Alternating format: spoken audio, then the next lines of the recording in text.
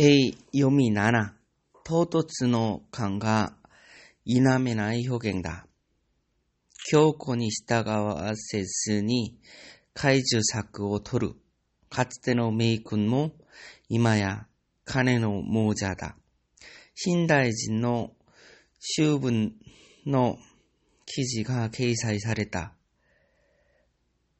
在後を終生にわたり反省した改革を全身的に実行する。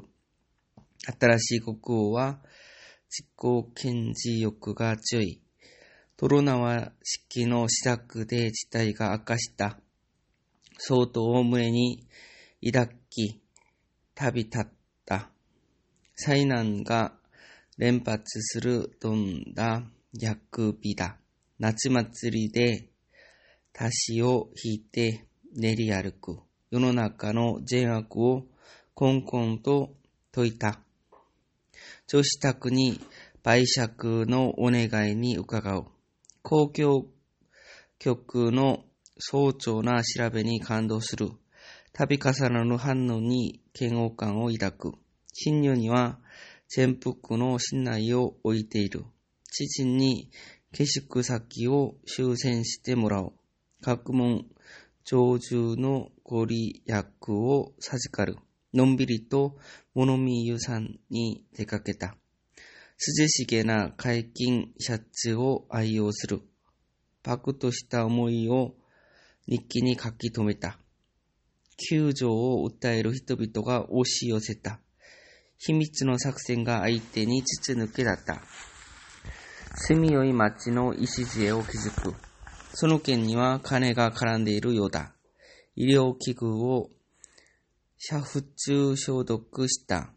この事故へは座りが悪い。明日お伺いする旨をお伝えください。ご後輩を賜りお礼申し上げます。憂い下で野菜の値段が急騰した。身を砕いての看病に頭が下がる。差し障りがあっていけなくなった。街路樹の緑滴るいい季節だ。ただし楽器をご覧ください。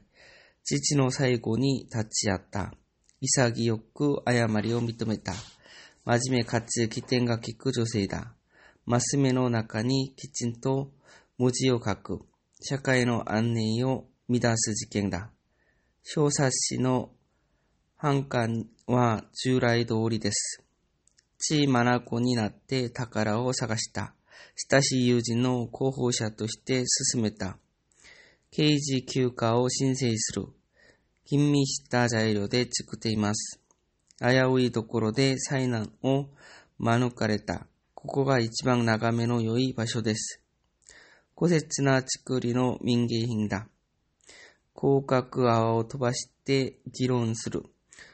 鳥は遥か空港へと飛び去った。従来の直接をかっぱした。役員会議は進行まで続いた。新型エンジンを搭載した飛行機だ。裁判官も弾劾を受けることがある。虐げられた動物を救った。学歴の詐称が発覚した。事件を闇に葬ってはいけない。